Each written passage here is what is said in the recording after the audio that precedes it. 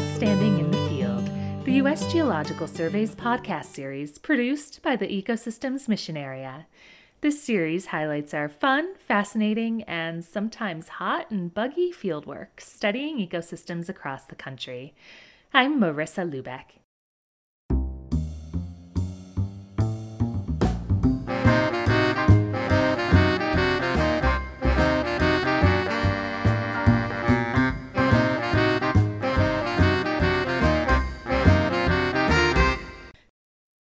Today, we head to Louisiana, the land of bayous and beignets, and a state with one of the most dynamic coastlines in the United States.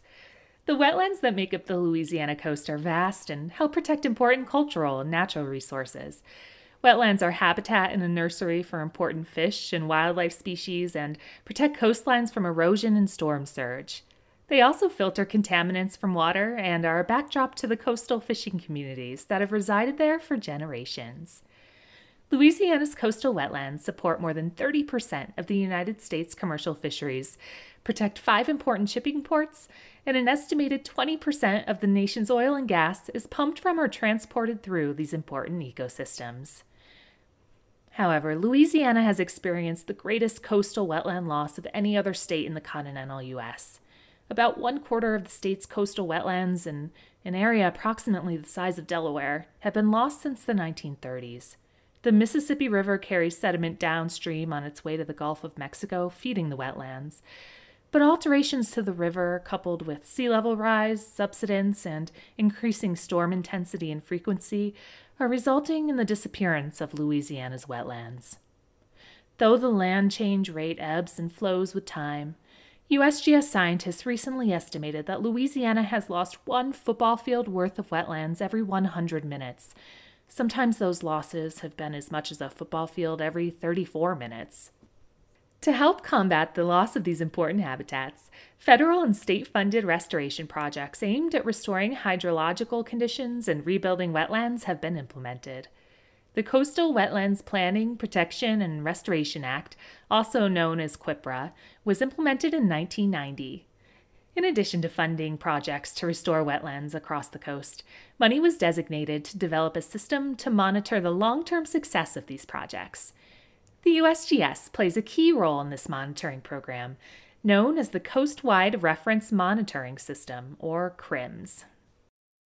Over the years, it became evident that we needed a more standardized approach for monitoring all types of restoration and the ecological condition of our wetlands in Louisiana. And so that's how CRIMS was developed, as a standardized way to monitor across the coast. That's Sarah Piazza, an ecologist at the Wetland and Aquatic Research Center and program manager for CRIMS. CRIMS is a partnership between the state of Louisiana and the federal government.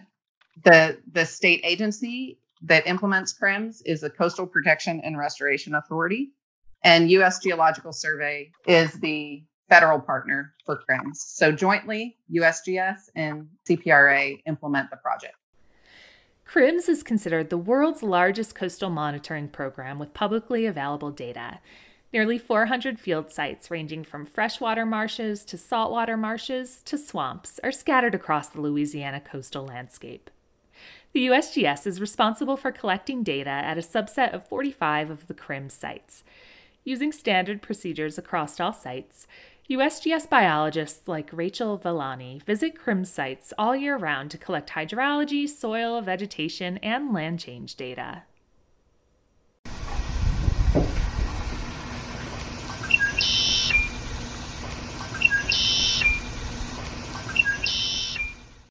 I get to go to places that a lot of people don't get to go to, and I get to go to them fairly regularly. And I really like that, just getting to see the coast and getting to know a whole different side of Louisiana that most people don't get to see. Rachel and other scientists venture into the swamps to collect data essential to coastal Louisiana restoration efforts. Having consistent long-term data mean that restoration planners are comparing apples to apples across the state, which ensures they're making informed decisions about the future of coastal Louisiana.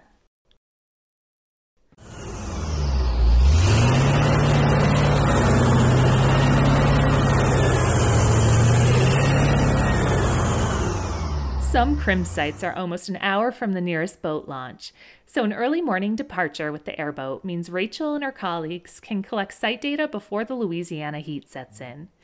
Once at a site, the data collection usually begins with vegetation plot surveys and soil measurements.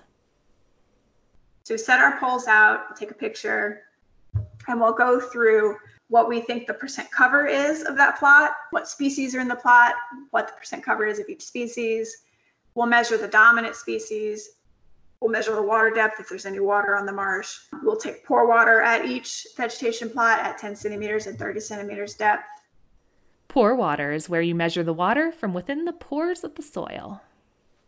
And you can use this thing we call a sipper. You stick the sipper into the two different depths and pull the water up, and then you get the salinity and temperature and conductivity of the water within the soil. To track land change, Rachel and the team measure micro elevations of the marsh using a tool called a rod surface elevation table rod, or RSET. It's a metal rod that's driven into the ground until refusal, which is usually like 80 or 90 feet. And all of that is surveyed in, so we know the exact elevation of that, and we use an arm, it's called the table, to measure micro elevations in 4 directions, usually 90 degrees apart. And that is done twice a year, in the spring and in the fall. And using that information, you can see how the marsh is changing over time, like the elevation has changed on a very micro scale. They also measure land accretion, which is a natural process where soil is added to the surface over time. They do this by periodically laying white clay over the soil. Months later, they return to the site to collect a soil core, which provides a vertical profile of the sediment. The core is collected by inserting a copper tube into the ground and using liquid nitrogen to freeze the soil around the outside of the tube in a process called cryocoring. Using the profile of the accretion cryocore, they can measure how much soil has been added above the white clay layer over time. Finally, every site has equipment which automatically collects hydrology data.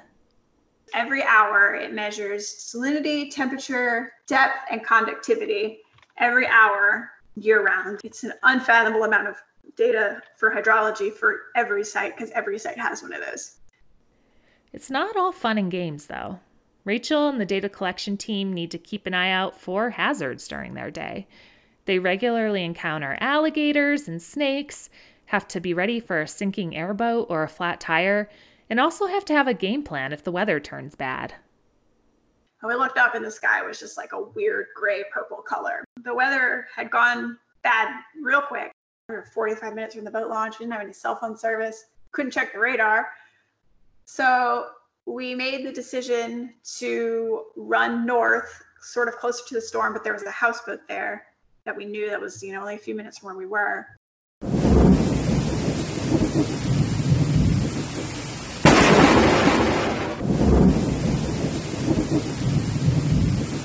We were there for probably an hour and a half. You really don't want to stay longer than you need to or get caught in a second wave or something. So we made a run for it. And we made it back to the boat launch. Boat didn't sink. Nobody got struck by lightning. Everything ended up fine. But that was probably the worst storm I've been caught in. While Rachel and the USGS field crew are on the water collecting the data, Sarah handles many of the behind-the-scenes details of the statewide program. Part of Sarah's role in the Baton Rouge office is to work with USGS computer scientists and researchers who manage the extensive database, analyze the dataset for trends, and make the data for every CRIMS field site accessible on the public-facing website. Because it's publicly available, it's used for a variety of purposes. Landowners use it to know when might be a good time to go hunting. Academic researchers use it to support very specific applied research projects. Different state and federal agencies use it as a source of information when they are establishing projects across the coast. The intended purpose is to be able to plan and implement large-scale restoration across the Louisiana coast effectively and be able to evaluate how a restoration project is working based on the data that's being collected at a CRIMS site. When you're trying to plan a restoration project, whether it be a marsh creation project where we're pumping in sediment from a different part of the coast to actually build the platform for a marsh to establish, or a hydrologic restoration project where we might be managing the inflow and outflow of water to a specific marsh, knowing a lot about the hydrology in that specific location helps to plan a restoration project. CRIMS has been collecting data for nearly 15 years. USGS scientists like Sarah and Rachel, who've been part of the program since almost the beginning, have personally observed changes in the wetland habitats they study. What was marsh in 2007, perhaps when the boardwalk was built, is now open water. And so we have lost some sites throughout the years. But one of the important things about CRIMS is that we continue to monitor throughout the evolution of a site being washed away. And so we have data from when the site was functioning as a wetland all the way until when all of the land is gone, and then it is now functioning as a water body. They've also observed water bodies that are now wetlands. In 2000, dredged materials from nearby Lake Pontchartrain were used to create a marsh at one of the CRIMS field sites. And so now it's been there 20 years, and that's probably one of the healthiest, most beautiful marshes I think I've ever seen.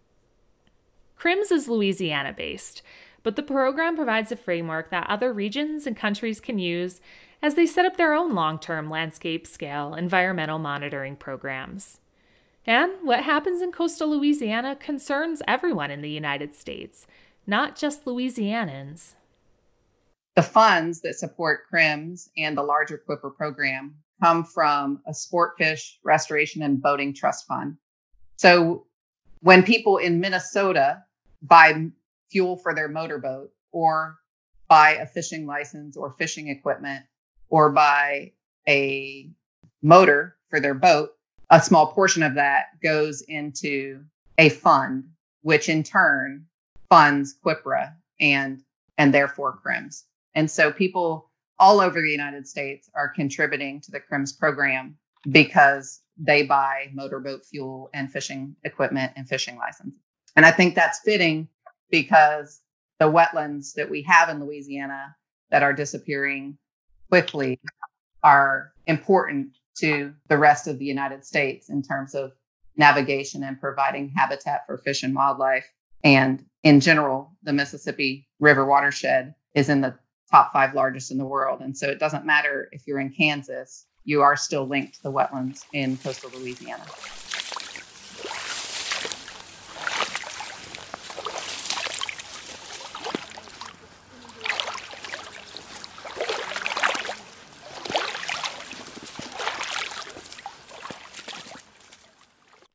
For more information about USGS involvement in the CRIMS program, please visit www.lacoast.gov/CRMS. This podcast is a product of the U.S. Geological Survey, Department of the Interior. A special thanks goes out to Rachel Villani and Sarah Piazza from the USGS Wetland and Aquatic Research Center and the Outstanding in the Field podcast team. You can follow us on Instagram at USGS_wild. I'm Marissa Lubeck. Thanks for listening.